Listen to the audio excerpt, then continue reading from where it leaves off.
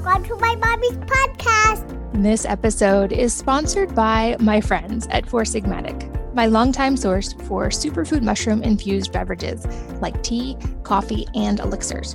I've also really been enjoying their new plant-based protein powder, which is infused with 7 functional mushrooms, adaptogens, and no harmful fillers. It's really easy to add to smoothies or to drink on its own in water. I've even made whipped cappuccino smoothies using their vanilla protein powder and a packet of their Lion's Mane coffee. It was delicious and a perfect breakfast. So many protein powders taste chalky or have that weird artificial sweetener taste, and theirs is made with no gums or fillers or artificial sweeteners, just natural vanilla, and it's delicious. They also now have a peanut butter flavor, if you are a peanut butter fan like I am. If you are new to functional mushrooms, I also highly recommend checking out their reishi packets at night for better sleep. Check out those and all Four Sigmatic products by going to foursigmatic.com/wellnessmama and using the code wellnessmama, all lowercase, all one word, to save 10%. Again, that's foursigmatic.com/wellnessmama and the code wellnessmama to save 10%. And this episode is sponsored by Juve Light Therapy Red Lights. I have one of these in my bedroom, and I make it a regular part of my routine for several reasons. Emerging research shows that light dramatically impacts our bodies, and red light serves some especially important purposes in various ways.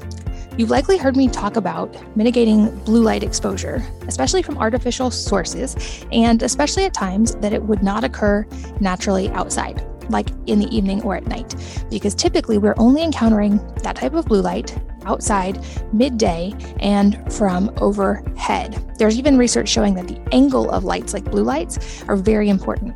But red light is the other part of this important equation. Because light signals a hormone cascade in our body that affects sleep, stress, and more, we can use these types of light to our advantage.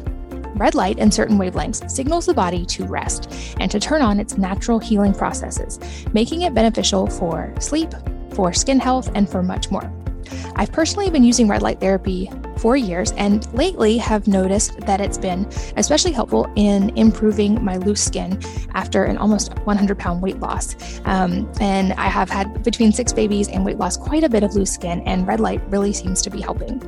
You can learn more about all of the benefits of red light therapy by going to juve.com/wellnessmama. And you can also lock in an exclusive discount for listeners of this podcast at joovv.com/wellnessmama.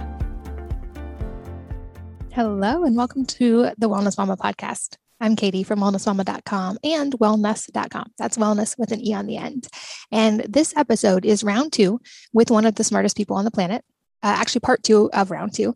And I mean that literally, like top 10 highest IQs on the planet, higher than they projected that Isaac Newton or Leonardo da Vinci had an IQ. So truly one of the smartest people that you will probably ever hear from on a lot of topics. In part 1 of this episode, talked to him about consciousness, suffering, ego, and a lot of other topics related to that. And I wanted to have him on for this episode, especially for this part we tackle in part 2 of this episode, which is a subject I've been getting a lot of questions about. And I wanted to have an expert with a background in science, in medicine, in neurology, and in consciousness, and who has personal experience. So in this episode, we delve into the science and application of consciousness and substances like psychedelics from the medical and neurological perspective, as well as their use in trauma therapy and in their potential for many other things as well. And I know these are controversial topics. I would encourage you to listen to this episode with an open mind, not only because you're hearing from one of the smartest people in the world, but because these substances, while often misunderstood, have truly life-changing potential. And in this episode, I share my own personal experience with several of them and how it was very pivotal in my own recovery from things. If you feel in yourself resistance or fear, even around the idea of these substances, I'd encourage you to explore why and at least consider Dr. Ted's points, as I've found on a purely personal level that the things I had the most resistance to learning about were often the things I needed to learn about the most. Like I said, there's a lot of misunderstanding about some of these topics, and certainly there can be misuse, but there's also considerable emerging research on their safety and their amazing potential for people with things like depression, PTSD, past trauma, and so much more. So I encourage you really go into this episode with an open mind. I hope that you learn as much as I did. And without further ado, let's join the world's smartest doctor. So I've talked about, I feel like, all the physical elements of what I did that helped with recovering from those. And I no longer have thyroid disease, and I've lost now very close to 100 pounds in the past few years. But the part I haven't publicly talked about until now, and the reason I wanted to talk about it with you is to have just gotten to all that medical background first, was that psychedelics were a big part of that trauma recovery for me. And I think it's really important, and you've highlighted this some, and I want to go deeper on it, to really highlight the safety and how these are substantially different when used correctly than party drugs. I think they often get linked, like kind of lumped in with party drugs. And I was a child of the 80s who believed that, drugs are bad and this is your brain on drugs, and resisted that for a very long time. Actually, until I was accidentally dosed with psilocybin. And I didn't realize until after I had taken it. And then I got a very, very rapid lesson in ego dissolution. How many grams were you dosed? I think it probably close to 5. Oh my God. That is like a heroic dose for me. Yeah. So I had fully processed that I was, the ego died. I had fully processed that I was obviously going to die because I didn't know ahead of time what I was going into. But it also, the way I've kind of used an analogy is when you've been through a severe trauma, your brain or mind seem to compartmentalize and lock down a lot of things to keep me safe. And all the talk therapy in the world didn't let me access those things because in my mind, it was profoundly unsafe to do that. And I feel like psychedelics blurred that line between the conscious and the subconscious, and those things that I had kept locked down, and let me experience them, but in a way that wasn't dangerous. And so it let me, like you said, process those things without the emotional attachment to them, and without the meaning I was assigning and all of the layers of things that I had added to that over the years, and then be able to truly actually work through it. And what I experienced was that profound feeling of being able to let it go. It was not like I need to keep working on this for 10 more years with talk therapy. It was a full ability to acknowledge, like, this was a thing that happened, but it is not me. And I have now felt these things, but can let them go. And not only that, but I now have even tattooed on my wrist the words amor fati, which means love what is. I can actually find deep gratitude for the lessons in that without being stuck in the pain of that. And so to answer your direct question, in various ways and in various different countries, I've experienced now psilocybin, MDMA. I'm not a fan of cannabis personally, just because I don't enjoy how I feel on it. Me too, although my products are in the cannabis space, right? But pure molecules, right? I use pure molecules. And I'm a big fan of the blue troches. And then I actually had an experience in Finland, the Amanita mushrooms with the Sami people up there. Oh, wow. How was that? Well, I'm curious. It was stronger, I feel like, than psilocybin. It was a much more kind of, I felt like a big propulsion into, okay, we're going to deal with all these things. And it was a little bit more of a swirling storm versus sometimes it can be just a calm wave with others. But it was fascinating. And I'm really grateful to have gotten to experience it where it came from with the people who had the tradition. Oh, yeah. Now you're encouraging me. But I think I've also done MDMA assisted therapy one time. And I think there's I've seen the studies that are coming out on that. I have good friends who are in MAPS, and I'm really encouraged by what we're seeing as someone who had PTSD, who had been through severe trauma, who had a near-death experience. I had all these kind of things, and seeing how profoundly they affected my life, I knew I had to talk about this publicly at some point, because when I shared my story of trauma, I kid you not, I got 5,000 letters from listeners and heard stories from my dad sold me for sex when I was 7 to like horrific stories. I mean, just things that like shook me to my core to even read. And these people obviously experienced them. And it made me realize like we need to open up the conversation about these things in a public way, because to your point earlier, they can help people not just with PTSD in such a profound way, but even actual addiction to other drugs that are dangerous, like cocaine, like meth, like heroin. And we're seeing these results, but I feel like they still get kind of lumped in with the dangerous and the party drugs. And there's a misunderstanding, especially in a lot of potentially people listening today, because I had that misunderstanding for many, many years. So I'd love to like talk a little bit deeper about this from the physiological side and the medical side, and also from the experiential side that you've had as well, the safety of these, because I think that's where a lot of the fear seems to stem from, is that messaging you mentioned, and or just a misunderstanding of what's actually happening in the body, or potentially long-term dangerous side effects that people are worried about, or, what our brain's going to look like on drugs. So can you walk us from the medical and from your own experiential Sure. through that? Oh, I'll gladly, Katie.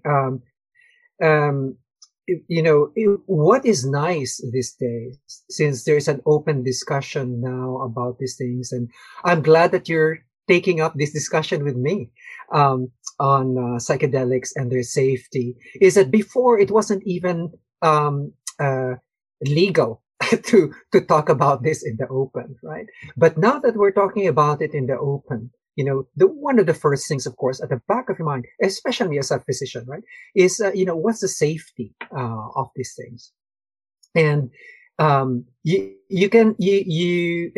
take a look at this and you see that for psychedelics, we could almost say that no one has actually died from these psychedelics.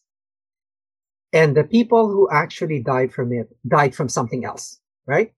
Because of the poor information that they had before taking it, or they didn't know what they were taking was actually adulterated. Now, that's the first thing that you should consider. Okay, when you're looking at a psychedelic, say it's LSD or MDMA, they could be cut with MDMA, for example, could be cut with so many other things, right? There are many research chemicals out there. And you could buy, actually, there are kits. So, say someone gifts you some MDMA and so on. You could actually buy a kit to test the purity, whether or not you're actually getting MDMA. So that's the first thing that encourage people to do, is know your source, right? Know the source of these things. And if you're going to a physician, of course, and who's versed in this, they will give you, of course, the pure source, the pure material, right? And so when you're taking mushrooms, of course, you have to know whether or not you're taking, it's like when they say this is a gram, dried grams, when they say it's wet grams or dried grams, don't take the weight of wet grams for dried grams. I mean, you'll be totally overdosing, right? So be mindful of the recommended doses, because those are the doses where we know you are going to be in a safe space. But we already know that there is the margin of tolerance for these psychedelics are actually very high. But see, the preparedness for the experience is a totally different thing, right? Because it could be traumatic for some people, especially for those who are not willing to give up their ego. It's a very traumatic, and it's a common experience, even for those who willingly take it, right? Like, I'm dying, I'm really dying. I'm not coming back anymore. And that's a very common experience. Now, the thing is and it was going on the back of my mind when because I'm never doing this again, ever again. And then you find yourself doing it again because you wanted to resolve something else, right? So that's the other part of it, is that these psychedelics are non-addictive, right?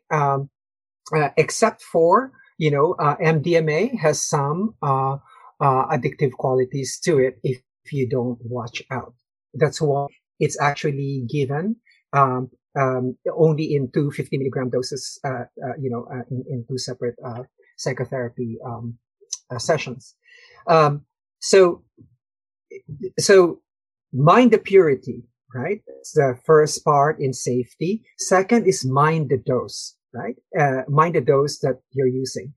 Now, the third, very important in every experience, is the set and setting, right? By set, I usually just say mindset, right? What's your intention in using this? And these are certainly, I certainly don't use this recreationally at all. Like, these are not recreational drugs. They're not addicting. And most people describe them to you as difficult. These are difficult molecules to take, but they're also ranked up there as one of the top 5 life-changing experiences that one could ever have.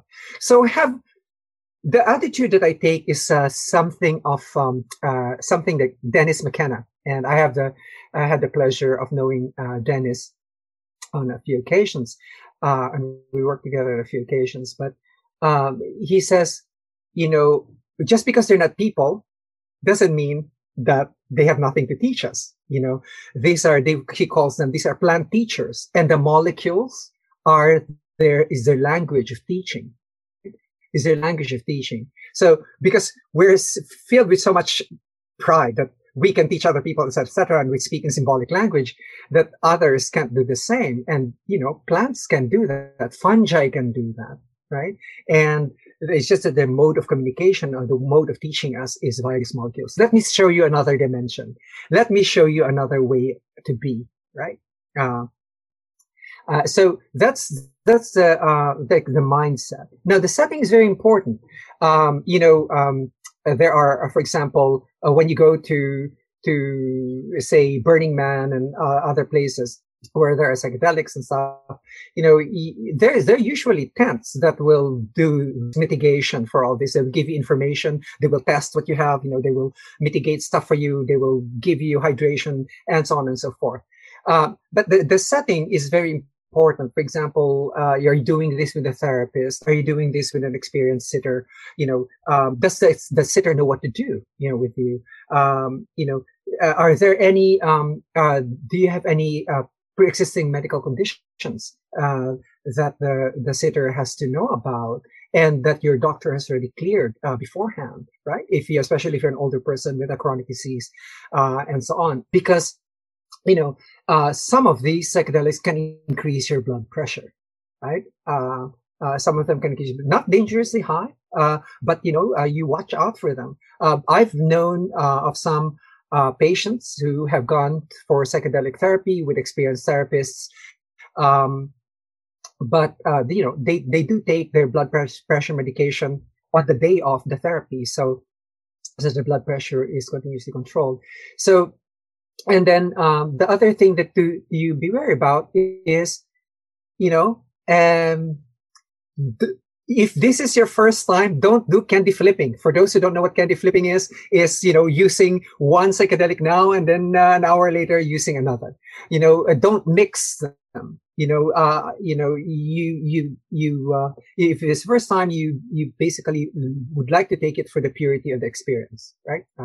For purity of experience. For those who are, for example, going to take ketamine for depression, there are prescribed doses, right? There is the intravenous way of doing it. There is the troche way of doing it. But make sure that is always followed up with psychotherapy,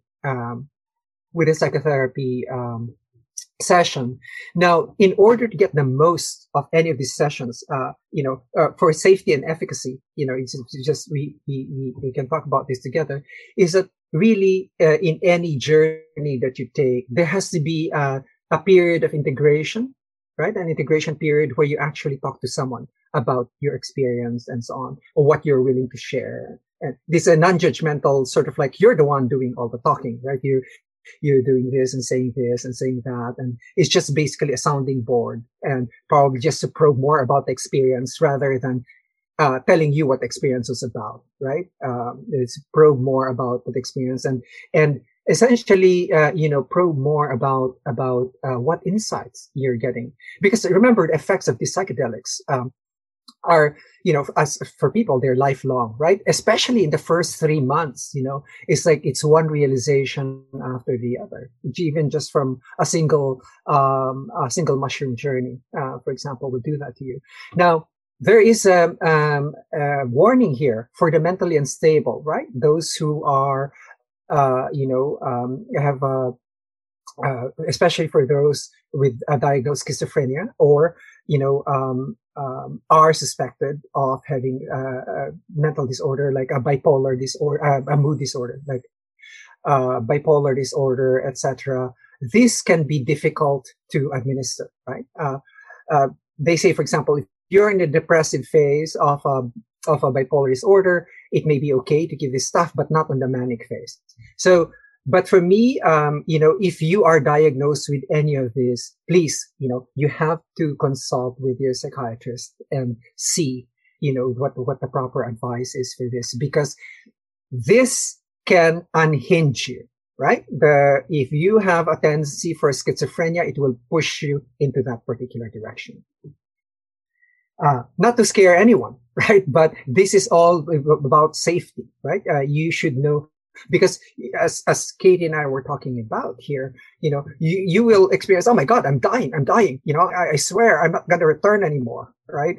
This is it. I'm dead, right? And if you think you cannot withstand something like that, don't do it, right? Do it, because there's a certain readiness on your part, right? A certain readiness on your part to take a look and, for example, process your trauma, or be able to gain insights on why, on a loss, right, that you cannot get over with, right? For example, you're in severe grief for already like 5 years over the loss of a loved one, like a child or a spouse, and so on.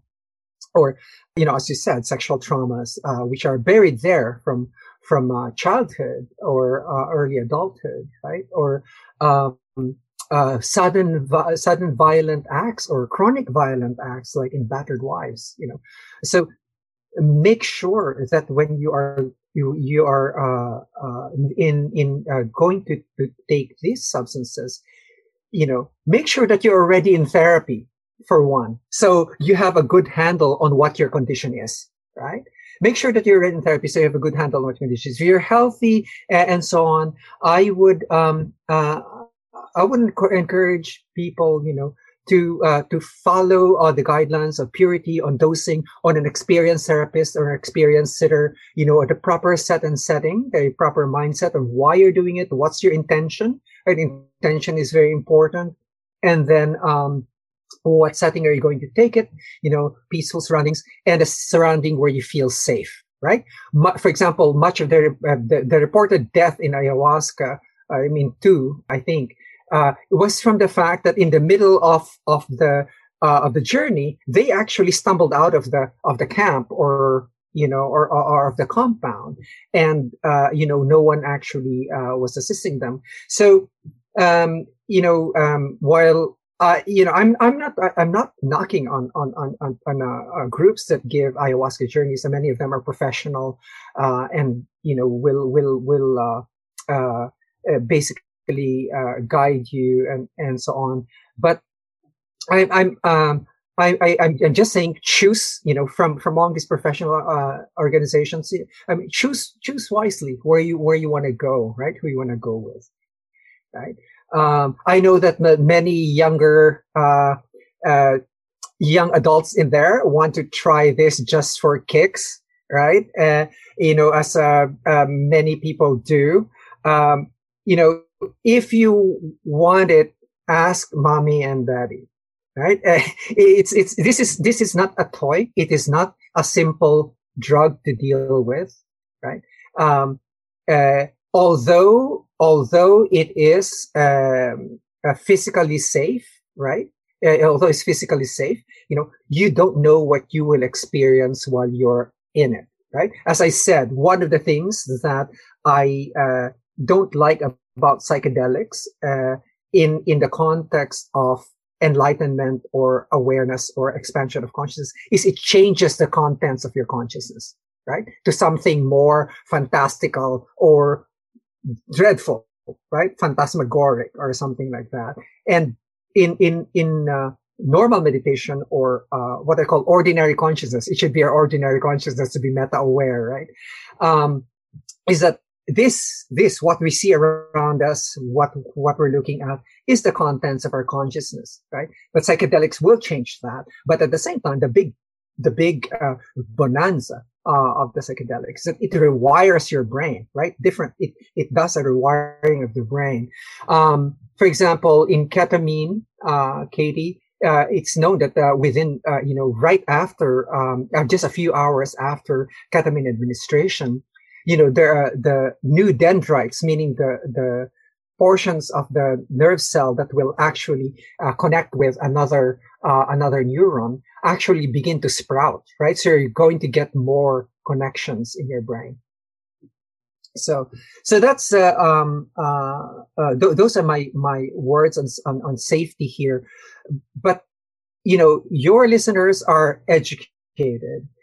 The resources are out there. Go and look at reputable resources for what you are going to do, right? There are experienced professionals out there that would do this for you. And if you don't want to take it here in the United States, there are experienced professionals elsewhere in the world. I'm still envious of your Amanita experience, by the way.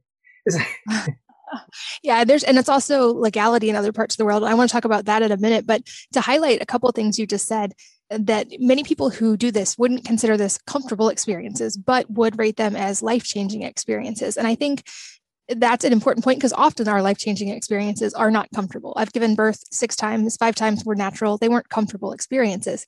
They were some of the most profound and life-changing and wonderful days of my life. Same with when I almost died, not a comfortable experience, very profound and life-changing. And so I think it's understanding that often the things that are going to be the most pivotal aren't always going to be just comfortable in the short term, but that there can be a profound effect in the long term. And that when we differentiate and talk about the safety side, these are substances, like you said, that can change the brain for the good, that can lead to new good brain growth and myelination and beneficial effects versus things like cocaine. And from my understanding, even cannabis can harm the brain with overuse in the long term if used incorrectly, whereas some of these substances we're talking about can actually benefit the brain physiologically as well. Is that right?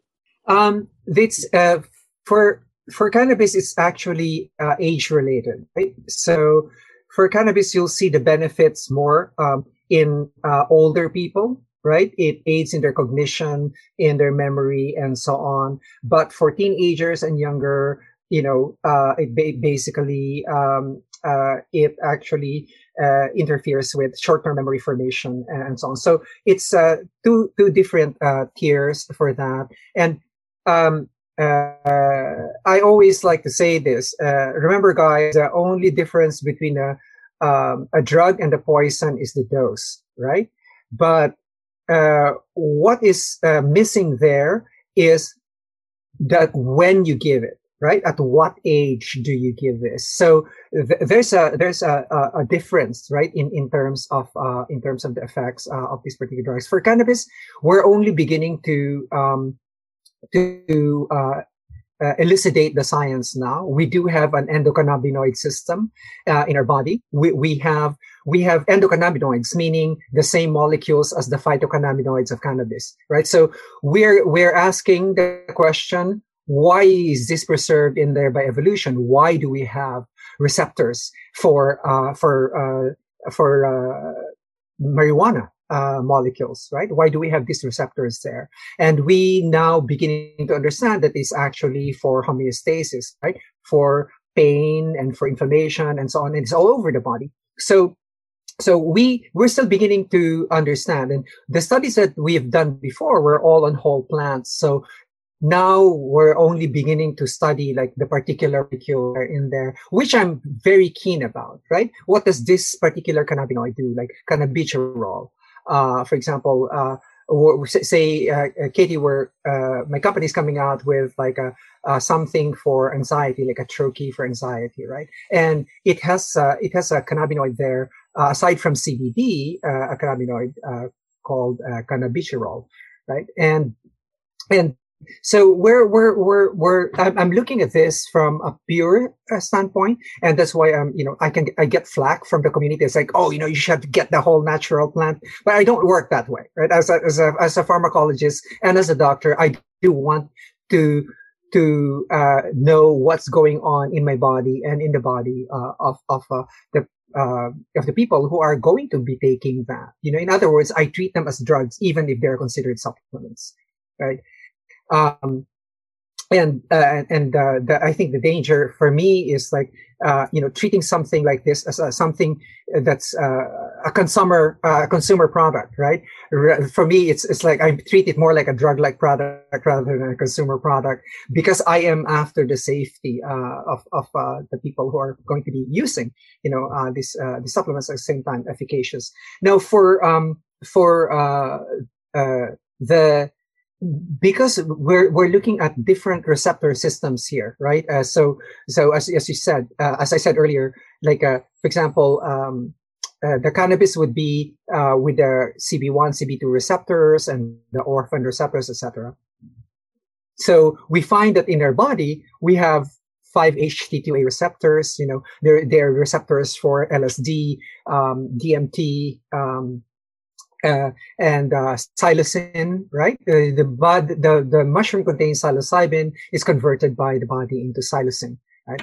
And it's a psilocin that's active, and it's a 5-HT2A receptor. So you also have to ask the question: what is the body doing with this 5-HT2A receptor, right? That is responsive to a natural substance like psilocin. So there are evolutionary purposes for this, right? And it's too bad we don't know the history of how it developed. We don't even know, we barely know the story of our own cellular evolution. We have it in broad strokes, but we don't know these particular details, right? But when you're looking at this, I encourage you to look at it really from 30,000 feet, right? We have locks in our body. These are receptors. We have locks in our body for different molecules. We have locks for cannabis molecules. We have locks for psychedelic molecules, 5-HT2A. We have locks for all of these things. And then we have keys too that we produce ourselves, right? Serotonin, we produce it, right? For endocannabinoids, we produce it. For opiates, we have an opiate system, right? We have endogenous opiate system. So we have all these molecules we're producing, and then, there are plants that actually contain these molecules. So you could already see that, hey, let's not be judgmental about this. We're producing this ourselves, and the plants are producing this, and they're basically locking the keys, the same keys that would open our receptor locks. So when you're looking at this and you're looking at it without any judgment, any emotion, etc., just ask yourself the question: okay, we have the key inside our body. Yes. Does the key exist in the plant kingdom or in the fungi kingdom, or in any other place, like in toads, for example? Yes. So you could immediately answer the question. Well, there is an adaptive purpose for this. Otherwise, evolution will not have left those there, right? We are adapted to what we have, which was the situation, yesterday. We're not adapted for today. I mean, look at us, with all our bright lights and toxic environments and so on. But our receptors are there as a reminder, like, hey, these are adapted for something. So to be non-judgmental about these things. And then the other thing I'd like to remind parents, especially, is not to confuse, right? Not to confuse, for example, psychedelics and attention deficit disorder, and other syndromes which are common in kids, right? I was asked this question, and it just really occurred to me, like some parents are actually using cannabis to calm their kids down, right? I said, and it's sort of like they're using it like an ADHD type of medication. And I said, again, based on the lock and key mechanism, right? That lock and key system is the endocannabinoid system. The lock and key system for ADHD, for learning, is actually the dopaminergic system. The dopamine is the reward, a molecule of the brain, right? And it is dopamine that's addictive. Cocaine, for example, will kick your dopamine up to 4,000%. Okay? So, and that's why it is addictive. when you are dealing with an addictive substance, you are sure that it's kicking up your dopamine by high percentage. So, but this again, again, it's a matter of dosage, right? So, like for example, in the Andes, if you've ever trekked the Andes, etc., you are served coca leaves, right, in coca tea, and there's, and there's cocaine in there, right? It helps with altitude sickness and all that. You chew the leaves and so on, and that's fine, right? But when you refine it and give it a higher dose, it gives you this huge dopamine bump, and you become the wolf on Wall Street, right? Because it makes you feel so invincible. And what I'd like your listeners to know is that this is a different lock and key system, right? That's just different. It's just interfacing with the cannabinoid system, the opioid system. So not to lump this all, into a single problem or a single issue, right? You have your dopaminergic system, which is highly addictive, like cocaine. You have your opiate system, right? Which is, with our opiate epidemic, we have a lock and key system for that. And, it was abused because it's a good for relieving pain, right? And then you have your endocannabinoids, which is actually great for relieving seizures, right? For Charlotte Figi in Charlotte's Web, for example, right? And there are syndromes in kids like Dravet syndrome or the Lennox-Gastaut syndrome, for example. These are intractable seizures that can be quieted down by CBD. So don't use that to quiet down your children's behavior, right? That's a different mechanism altogether, right? That's for seizures and hyperactive foci in the brain. So when you look at this, when people look at drugs, they tend to lump them up together. And a practical way to do this is really, any person could do this. Is like, what lock and key system is it affecting in the brain? Is it, the opiate system? Is it the dopaminergic system? Is it the serotoninergic system, like your classic psychedelics? Is it the cannabinoid system? Is it the GABAergic system? The GABA, gamma-aminobutyric acid is the major inhibitor of the brain. And GABAergic systems, would calm you down. And guess what one of the most popular drugs for so many decades now has been? It's Valium, right? Valium basically will lock on to your, is the key to your GABA receptor and say, okay, chill, baby. And that's what happens, right? So these are different things. They are not, it's like one drug issue. No, it's not. Each is its own lock and key system. And we should consider these things separately because their actions are different, right? Their actions are different. And the way we look at them should be okay, what system are we affecting? So if you have this kind of perspective, it will be easy to teach your kids, right? If they want to try something, they want to try a psychedelic. Okay, then that's a serotoninergic system. Then you could say, okay, here's what happens in that. Katie, before I forget, is one of the things that I wanted to touch on really is like, what do you do after, say, you take MDMA, right?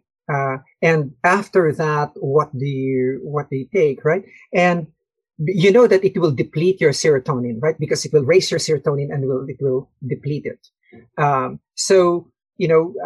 You could do a Google search out there. You could probably help yourself with some 5-HTP capsules afterwards. You hydrate, take some 5-HTP capsules, and don't take it probably until 6 months later, or a year later. Because for some people who are sensitive to it,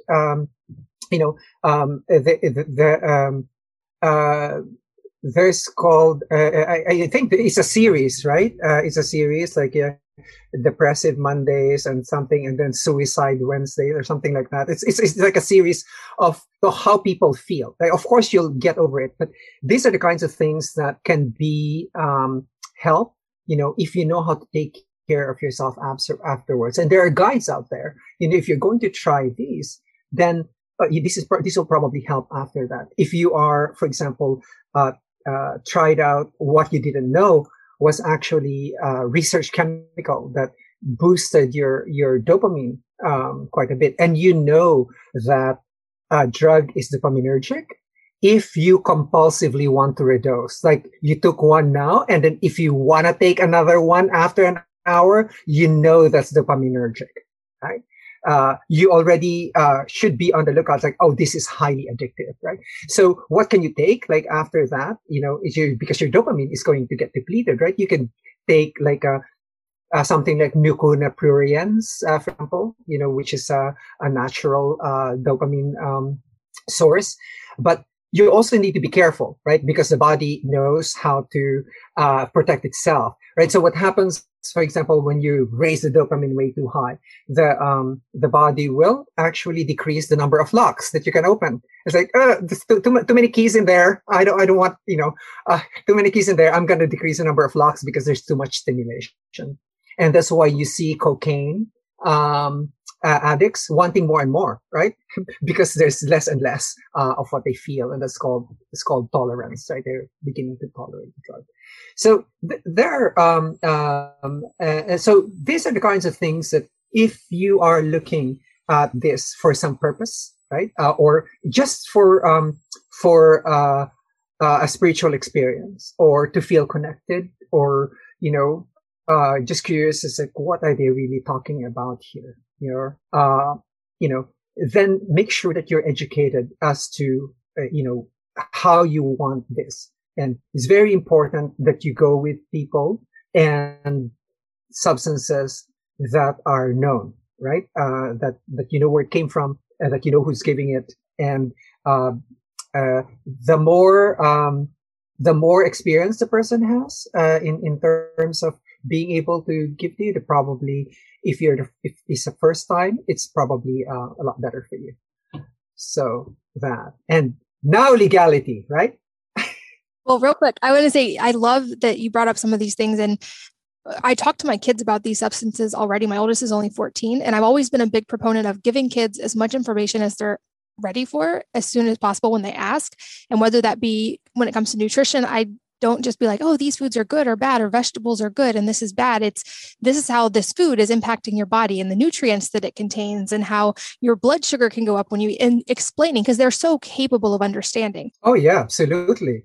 This with my kids, I tell them, drugs is one word that means lots of things, and it can mean everything from food used, like food is a drug, exercise can be a drug, and there are pharmacological substances are drugs. We use them all the time in medicine, certainly. And when it comes to these drugs that would be considered recreational, or some of the ones we've talked about today that can be really profound, there are different categories. And there are drugs that can kill you if you take them incorrectly one time. And those are the ones you should be afraid of, and you should not touch them or try them, period, full stop. But there's other ones that it's how they're used, and using them correctly and understanding them. So I want them to have an understanding and hopefully healthy fear of the ones that are dangerous. And I think it's important to not just kind of how maybe it was for me, like all drugs are bad, and to give our kids more information. And you also mentioned earlier about studies on these substances versus traditional medication for even things like depression. And the research I've seen, I'm sure you've seen much more, it is absolutely astounding how much these substances are outperforming antidepressants in studies. Like, truly, to me, almost criminal that these are not being more widely available now, because they're helping so many people. But can you just kind of give a little more color on the difference between these substances and antidepressants in research right now? Sure. First, a word of advice to your listeners. I will give you the best antidepressant ever. That won't cost you a thing, right? It's 60% effective, right? 60% effective. And if you get on a program, I guarantee that it's probably cut down on your depression by 60%. What is it? It's something that you hate to do. It's called exercise.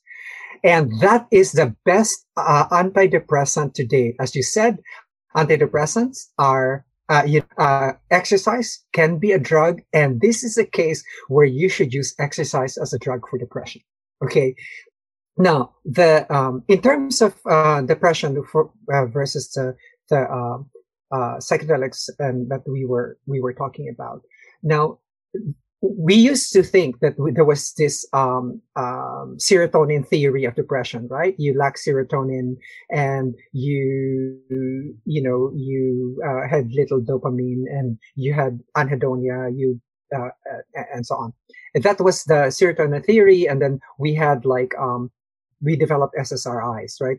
The selective serotonin reuptake inhibitors. The first one was Prozac, and now we have what's called SNRI, so SSNRI, selective serotonin norepinephrine inhibitors, right?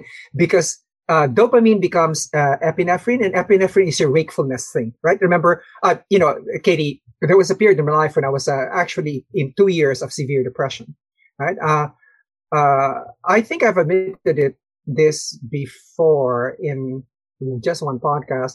I tried to kill myself when I was 16 years old, right? And then again at 40. This is from depression, right? And that's why I'm very attuned to depression and depression drugs and what's going on in the depression world. Contrary to what people think, depression is not, your mind really doesn't go down. Your mind actually races. And for the most part, your mind is actually angry, right? It's just raging on and on and on, and it's not expressing anything, right? And the new studies, for example, I think it's just 2-3 weeks ago also, where they showed that, if you want to know the truth, ask a depressive patient, because they don't have an optimistic mindset, right? They will just tell you, do I look fat in this dress? And they will say yes. So that's that's a depressive for you, and it's not it's not adaptive for them, right? Because in order to be able to live comfortably, you need to have some rose-colored glasses, even no matter how slight the tint, just a tiny hope, right? But useful for survival. Oh, I will get through this, and I'm going to be able to get my kids in shape, and so on. So that's the function of that optimism, right? Is to allow you for survival. But depressives don't have that. So that with that filter actually gone, right? Then so you have this reverberating circuits. In fact, it has been shown recently. There's an area in the brain called the habenula, right? And they showed that in depressed people, it's very hyperactive, because you're always referring to yourself. And when I lecture, I usually say, and depressives will hate me, but hey, I was one myself. Is like, it's a very selfish disease, right? But I know it is a disease, right? Because everything points back to you, right? Me. And that's a default mode network type of activity, very hyperactive, always self-referential, always referring to me. Why is this being done to me? Why is this happening to me? Or the reason why they thought the dopamine levels were also low is because I don't enjoy anything, right? It's called anhedonia. I'm not enjoying anything. So their solution here was then to boost your serotonin levels, right? To do that. But so now, if you look at psychedelics, let's take a look at two forks here, right? Well, I just said that the DMN is hyperactive, right? So because there's so much self-referential stuff. So with the DMN in there, so what can quiet the DMN very, very quickly, right? Is ketamine. Ketamine can just boom, quiet it and reset it very quickly.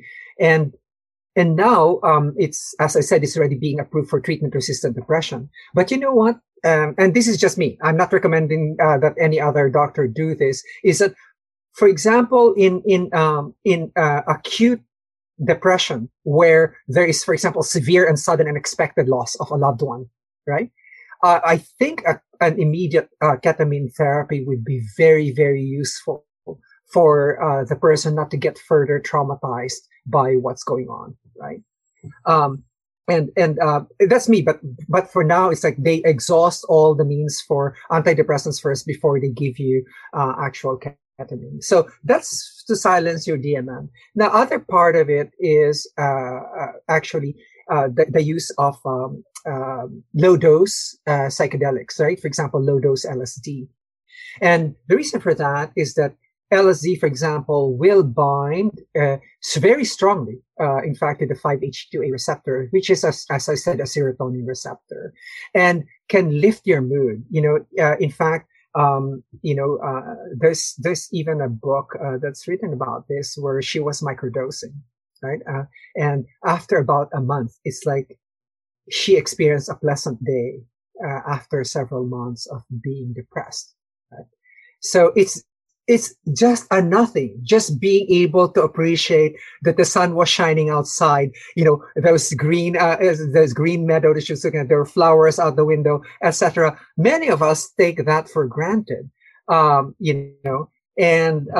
for depressives, like that doesn't mean anything. That doesn't strike a chord, right?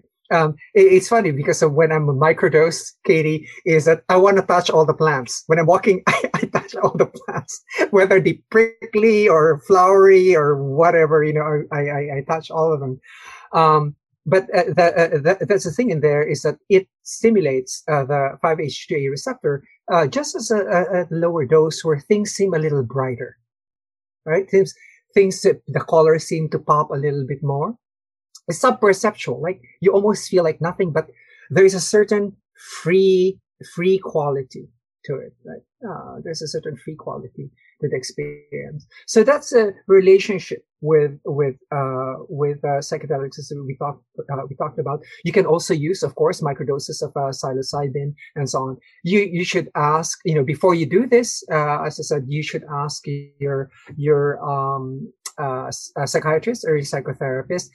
Many of them, if not most of them, are very open to this. You know why? It's because they don't know how, they don't have anything to give anymore, right? We've swept this under the rug. And Katie, I had an experience here, over a decade, probably decade and a half ago. I was approached by a psychiatrist here in my neighborhood and said, Ted, he said, can you help me with something? I said, I know that this is within your line of expertise. This is what you do. I said, what? He said, we psychiatrists are so good at getting into antidepressants, but we have no way of getting you out. Can you help me devise a way to get my patients out of antidepressants? They've been on antidepressants for years and they've been moving from one to the other. Right. And that's the issue that psychiatrists face. Many of them are actually, compassionate about this. They go, I got you addicted to this drugs already, and you're in them. My best friend in med school, committed suicide, and she was on 8 antidepressant drugs. Right. So you could see this, you see this, we're very good at this, but we're not very effective, right? But when you see this, there's a lot of hope when you see, oh my God, ketamine therapy, oh my God, psilocybin and LSD, and DMT, you can use this for these things, and then you could use MDMA for PTSD, and and so on. It's like, for me, it's like, this is relieving suffering, right? And as you know, my motto in my company is smarter, not harder, is, to relieve suffering in myself, and to relieve suffering in others, knowing that there is no other, like you and the other person. There's no difference, right? That your suffering is the same suffering as theirs, right? And just being able to experience, Katie, just being able to experience once the peace of not having the ego scream at you all day long, and judging you and judging other people and criticizing. So just to have that one time experience of not having that at all, and then being able to cultivate that in the daily practice of meditation, I think you've found true happiness. So whatever life deals you, you're already happy, right? At any one instant of time. And I said, that's why I tell my patients, you actually can be happy even if you're in severe pain, right? Because you could see the pain arise and say, oh, there's the pain. It's like my body loves me actually because, it's giving this pain signal saying that it is this, right? But, pain is one of those that's very constricting, right? It brings your ego right back smack down. It's like, fuck, blah, blah, blah, blah, blah. This is so painful. My sciatica is acting up and, my kid jumped on me and, my sciatica started acting up and so on and so forth. That's the real pain, is the story that you created after that, and, but the pain itself is just there and it could be observed, right? And you could do whatever treatments that need to get done with it. So that's a relationship, that, I think could be easily established, between, depression and the drugs for the treatment of depression and what they usually do.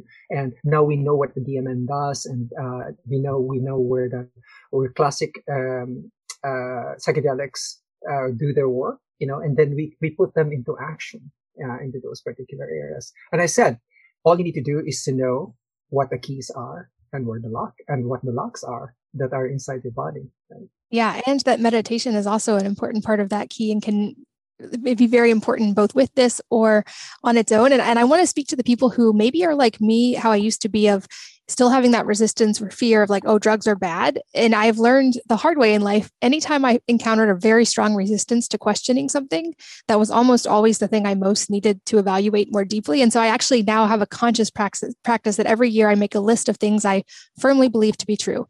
And then I question them by purposely reading things that would have alternate viewpoints. And I've learned so much from doing this, but I just offer that encouragement to anyone who maybe still has some like fear or resistance. Definitely be cautious with these things. We're explaining the safety, but I just encourage people to like thoughtfully question any belief that's so firmly held that you're afraid to question it in general, especially because you touched on it earlier, but these are substances that have been used throughout different cultures, throughout as much of recorded history as we have in different ways. And I may have my facts wrong, but I've even read that in like the biblical traditions, there are actually references to these substances in the Bible, or things that were burned in temples were potentially acacia wood, which was very high in DMT. Is that right? Yes. There's even a supposition, right, that the burning bush was actually a marijuana plant. So, and for it's like all of these things that were being seen were actually all of these hallucinations.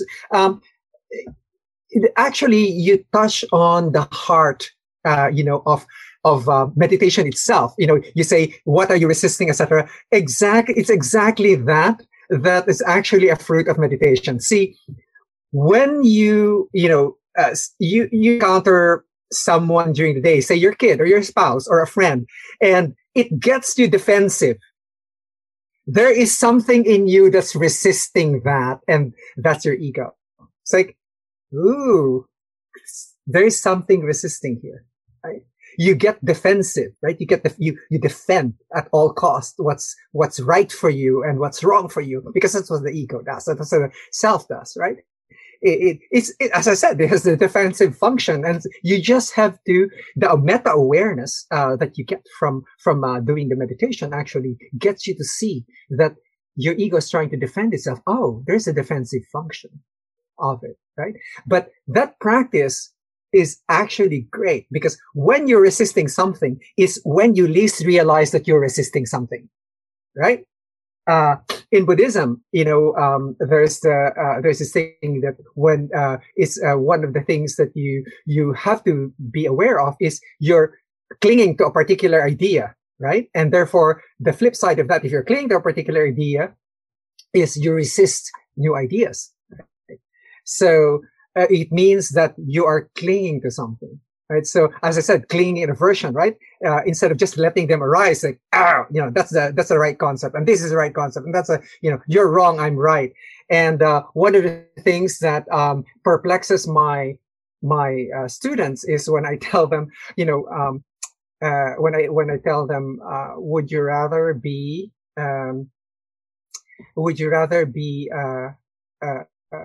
happy, or would you rather be right? Take your pick. I choose to be happy. It's like, and I said, I usually tell them the following way. I said, you know what, you're right, but I'm happy. So I love that so much. So, yeah. So would you rather be happy or would you rather be right? Because much of the stuff that we argue about, it's like, no, I'm right, you're wrong, and so on. It has its roots in that, right? You're clinging to basic idea. And one of the things that you can observe in meditation, one of the things that you can develop is in your daily life. And this is not informal meditation. This is in the meditation of daily life, right? Is to actually look and see where you're getting defensive, right? Where you're getting defensive. There are also many techniques that you can use in life, Katie, that are derived from, like, for example, the Stoic practices, right?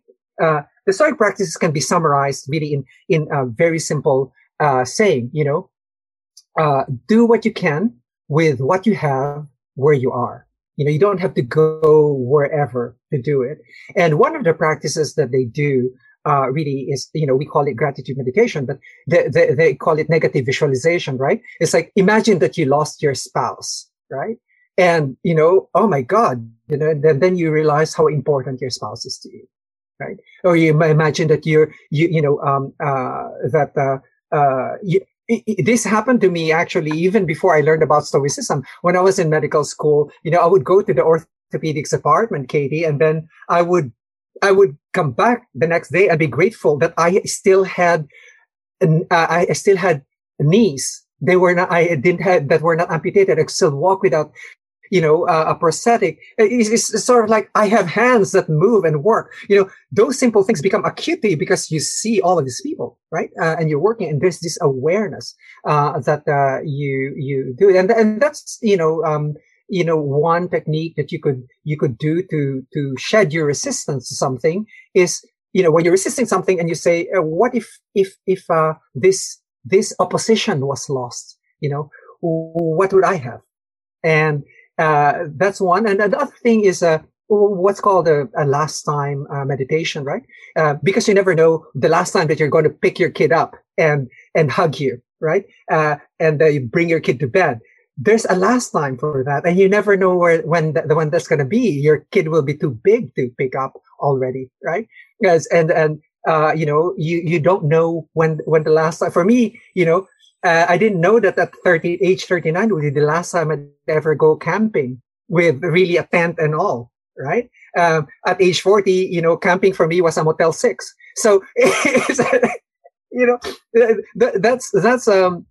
these are the things that sort of like help you along the way in order to deal with life the way it is.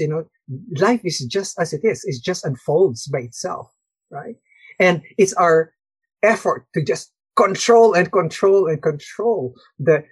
It's as if, it's the illusion of control. It's as if we actually have it under control, but life does what it does, right? And that's why I say life is a dance, right? It's not a journey. People say life's a journey. No. Life's a dance. In a journey, you have to reach a destination. And if you consider that, then death is a destination. Don't forget it. That's not life. Life is a dance, right? You enjoy the dance. You enjoy the music. You don't dance just because you want to reach the end of the music, right? You dance because you're enjoying the dance right now. And the way to embrace life is not too tightly. Your partner will choke, right? Not too loosely. It will go away. Just right. And that embrace is with the ideas that you have, with your possessions, with, experiences, etc. Just lightly, right? So you're able to swing around and dance and enjoy the music. I love that. So that's a beautiful analogy. This episode is sponsored by my friends at Four Sigmatic, my longtime source for superfood mushroom-infused beverages like tea, coffee, and elixirs. I've also really been enjoying their new plant-based protein powder, which is infused with 7 functional mushrooms, adaptogens, and no harmful fillers. It's really easy to add to smoothies or to drink on its own in water.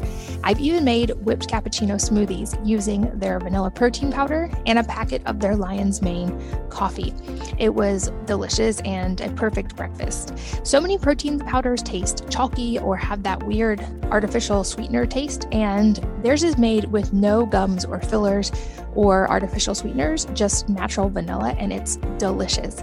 They also now have a peanut butter flavor, if you are a peanut butter fan like I am.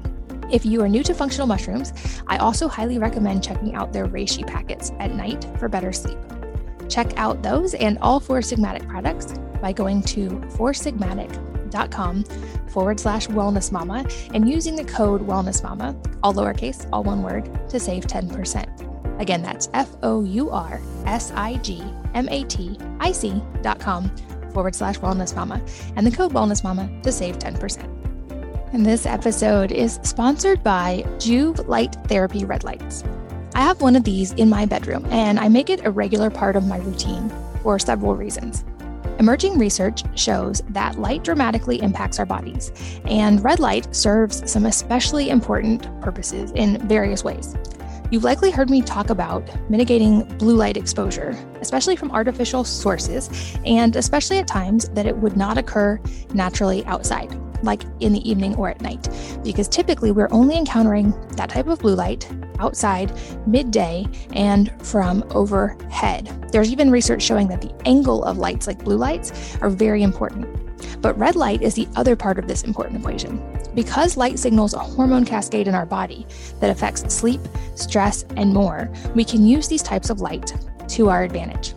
Red light in certain wavelengths signals the body to rest and to turn on its natural healing processes, making it beneficial for sleep, for skin health, and for much more. I've personally been using red light therapy for years, and lately have noticed that it's been especially helpful in improving my loose skin after an almost 100-pound weight loss. And I have had between 6 babies and weight loss quite a bit of loose skin, and red light really seems to be helping. You can learn more about all of the benefits of red light therapy by going to juve.com/wellnessmama. And you can also lock in an exclusive discount for listeners of this podcast at joovv.com/wellnessmama. And I do want to circle back to the legality as well, because as you've touched on, these various substances are in various stages of legality. I think it seems like we're going to see much more widespread acceptance of these things and more availability of them, I would guess, in the next decade, certainly. But just kind of touch on, certainly because we're not advising anyone to do anything illegal in this podcast. So just kind of touch on where these things are in legal. Sure. As you know, the big news last December was there are certain cities with what's called a decriminalized nature. They put it to vote, and as essentially making psilocybin mushrooms legal, and cannabis plants legal, etc. It's you can criminalize plants or fungi. Now, how can you, right? And I think DC is one of them. I think Portland is the other. There is Oakland, and there is Santa Cruz, California, and there's Denver, Colorado, that all approved that. And this is just like the marijuana before, just a few, and then it goes bigger.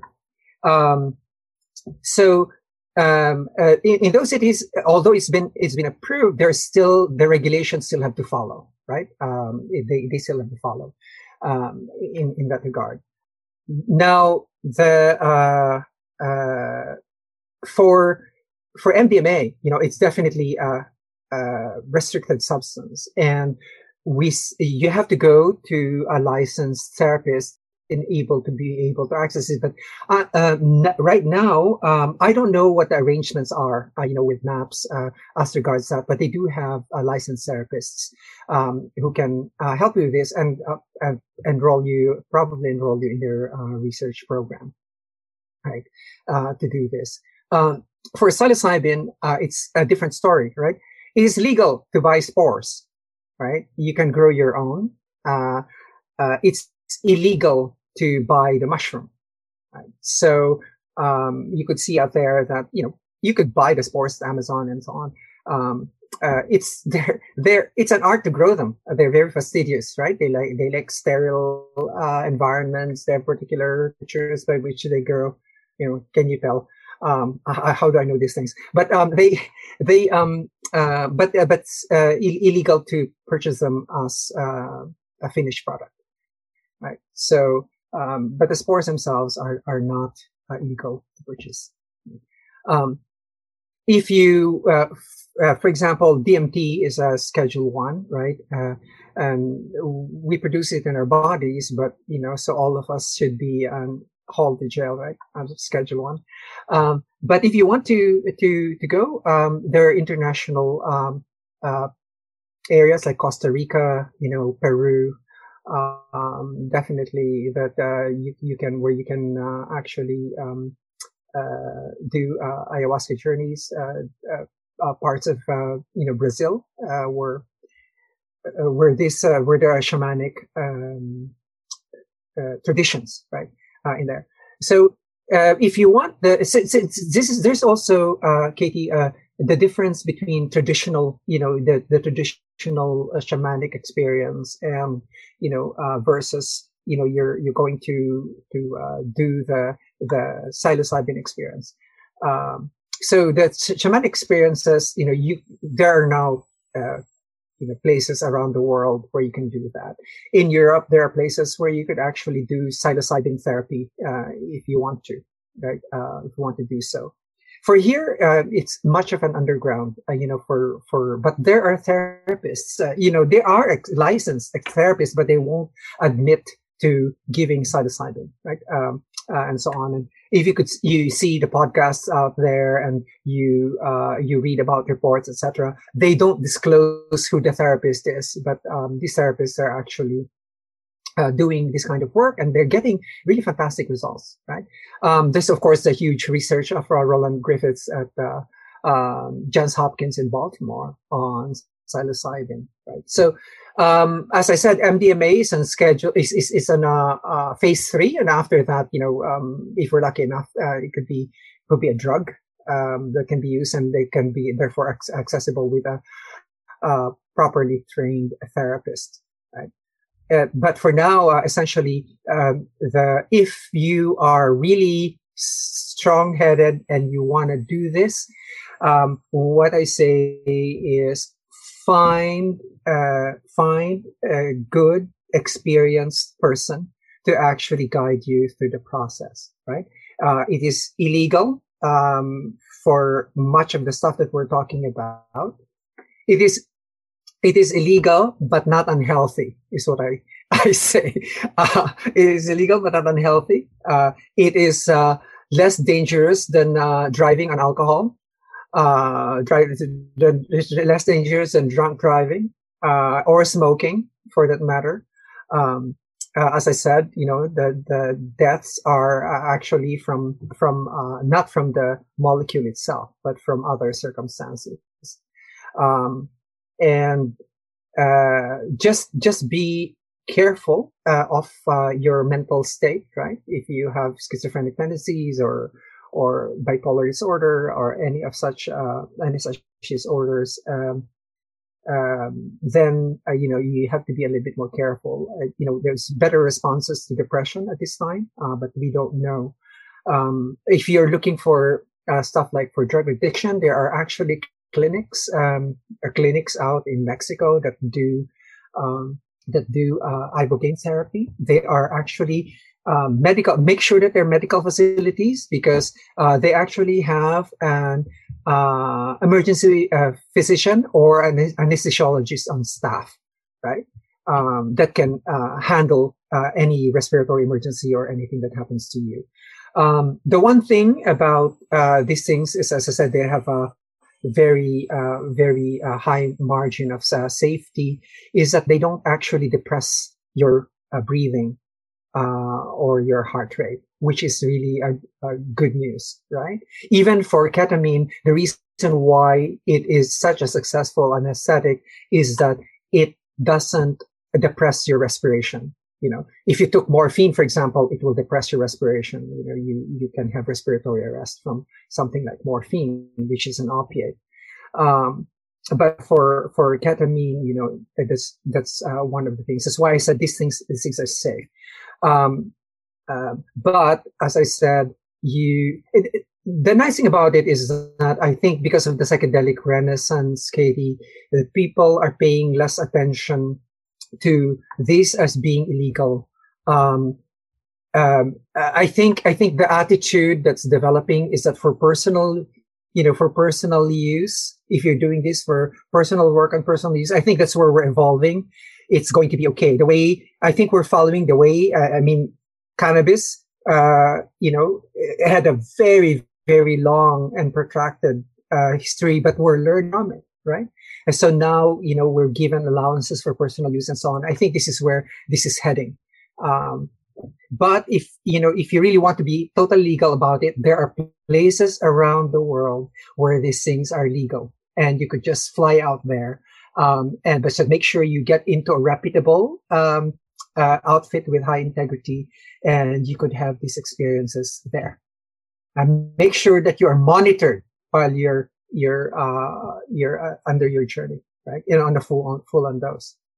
Absolutely. I echo that. That's, like I mentioned, my experiences were largely in places where they were legal, and I don't recommend anyone do anything illegal. I know you don't either. I'm hopeful, like you are, that we'll continue to see research and more access to these in safe ways with a therapist who can help the integration process, and that hopefully this can help a lot of people. I've been taking a lot of notes every time you've been talking. I feel like I just got a college course in the science of a lot of these, and I would love to link to some kind of places for further learning for anybody who this might be a new concept to. Do you have any books or sources, websites that you would point people to? Actually, for the studies, the MAPS website is actually very rich in a lot of this information, right? All the studies that are going on, what's in what particular phase, what has been studied, what hasn't. I'd like to point people on consciousness on the work of Robin Carhart Harris, right? And he has been the one instrumental in doing fMRIs on, a psilocybin, on the brain and psilocybin and not. And he's been publishing different models on consciousness, on energy distribution in brain and consciousness, etc. In other words, what I'm trying to say here, Katie, is that this has moved into the scientific realm of inquiry, and people should not be afraid anymore, right?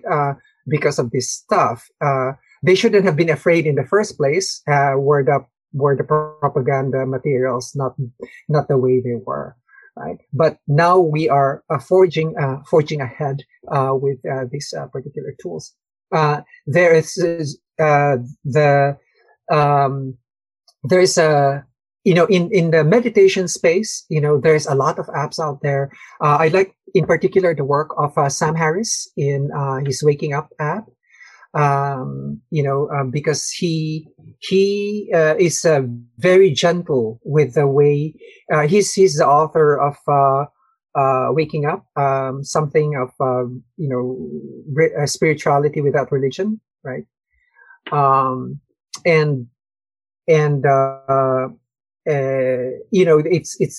from the apps out there in terms of meditation and using it in addiction and eating disorders and so on. The work of Judson Brewer is actually great. He has apps as well, and he has a good I think it's a paid app on anxiety, but I like his work. So all of this, there's a space on meditation, and the space on psychedelics essentially is very, very fast moving, right? If you want to take a look at classic books on this, you should check out the work of James Fadiman, right? It's like what is it? I'm blocking out the title. It's kind of like a Hitchhiker to the Galaxy. This is like, Hitchhiker's Guide to Psychedelics, something like that. he has a new book now, on us having many selves, and these are sort of like the main people for me, the main people that I observe and what they're doing, right? Are these people: James Fadiman, Carhart Harris. Carhart Harris, of course, is supported by Amanda Fielding, right? And they're in London. And then, of course, there's a very good podcasts from Dennis McKenna, the brother of Terrence, on all of these. So for me to be safe in these areas is for me to follow, because your information is only as strong as the authorities that you respect, right? If you don't give someone authority over the information, then you won't believe the person. So, follow like, Rick Dublin and what he says and what they're doing at MAPS and so on, and what the studies are there. So I follow their work and follow what's being done. I follow also, there's Rick Dublin, and then there's Roland Griffiths out of Johns Hopkins, is big on this psilocybin research. And then there's Dennis McKenna in the Hefter Foundation, is big on LSD research, right? And then you have in the meditation space, you have a lot of apps. There's many beautiful people in the meditation space. I mean, Shinzen Yang, so on. But I'm really, you don't have time for all of them. So, for me, I recommend, I use it myself. I recommend, Sam Harris's Waking Up, app. And for those with addictions or having to fight with something, changing particular pieces of behavior, you probably would like to try, Judson Brewer's, apps. And he's an addiction expert. He's also a psychiatrist, and he's pretty cool. He's also a meditator, and has a big Buddhist background, behind him. I usually just try to remove Buddhism out of the whole thing and just present the things scientifically and neuroscientifically, so that it's easier to relate, right, for those who have very hard, cherished notions of whether or not there is a God or gods and so on. So to remove all of that in the equation, right? And just say, okay, here's what we need to work on and focus on. And just so, Kathy, to put everything into perspective here, there's a study that was done on how the East and West perceive things, right? This will show in the psychedelic studies. This will show in things that we do even in regular life. When they ask American kids, what they saw in a particular image, they said, "Oh, I saw three fish with stripes and big ones in front, and there were two other fish in the back." That's the Western way of looking at it. It's a foreground. The Japanese kids, what did they say? "I see an aquarium with water," right? It has pebbles at the bottom. It has, this plant on the left side, and there are fish in it. There's three in front and back. So someone starts, in Eastern thought, in Eastern philosophy, you see immediately that they start with the context first, right? Where is this happening from? Instead of the foreground. In other words, they don't focus on the foreground. They look at the background first, by which the things are happening. And you could see this, with their approach to Eastern philosophy, with their approach to life, right? They're very group oriented, right? These are contexts of a group. One of the things that when you travel a lot, you notice is that in Asia, there are restaurants are always built for large groups, right? Here in the United States, it's built for two people. You see, restaurants are actually built for, for two people or just a nuclear family, and none of the big Chinese round tables that can accommodate 32 people, right?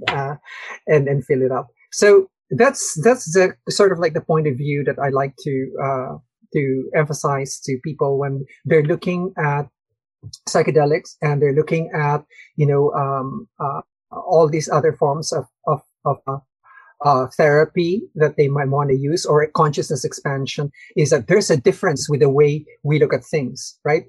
When we look at it from a scientific point of view, then you look at it as a fish. This is what it does. This is what it does in the receptor. This is what, these are the effects. But when you add the spirituality to it, like, this is the context by which I am feeling that this is one of the top 5 best experiences of my life. And then you're seeing the actual aquarium, right? When you do that. And I'd like people to be able to do that despite where you're coming from the foreground or the background, to see the big picture every time, when you're looking at these things. I think that's a perfect place to wrap up. I appreciate you sharing so much of your time. I will probably split this into 2 episodes so that people can digest it a little at a time. But I am so appreciative of the work that you're doing and the extremely patient explanations you gave today. It's always a joy to talk to you, and this was incredible. So thank you, Dr. Ted. Thank you for having me, Katie. And as always, thanks to all of you for listening, for sharing your most valuable assets, your time and your energy with us today. We're so grateful that you did. And I hope that you will join me again on the next episode of the Wellness Mama podcast. If you're enjoying these interviews, would you please take 2 minutes to leave a rating or review on iTunes for me? Doing this helps more people to find the podcast, which means even more moms and families can benefit from the information. I really appreciate your time, and thanks as always for listening.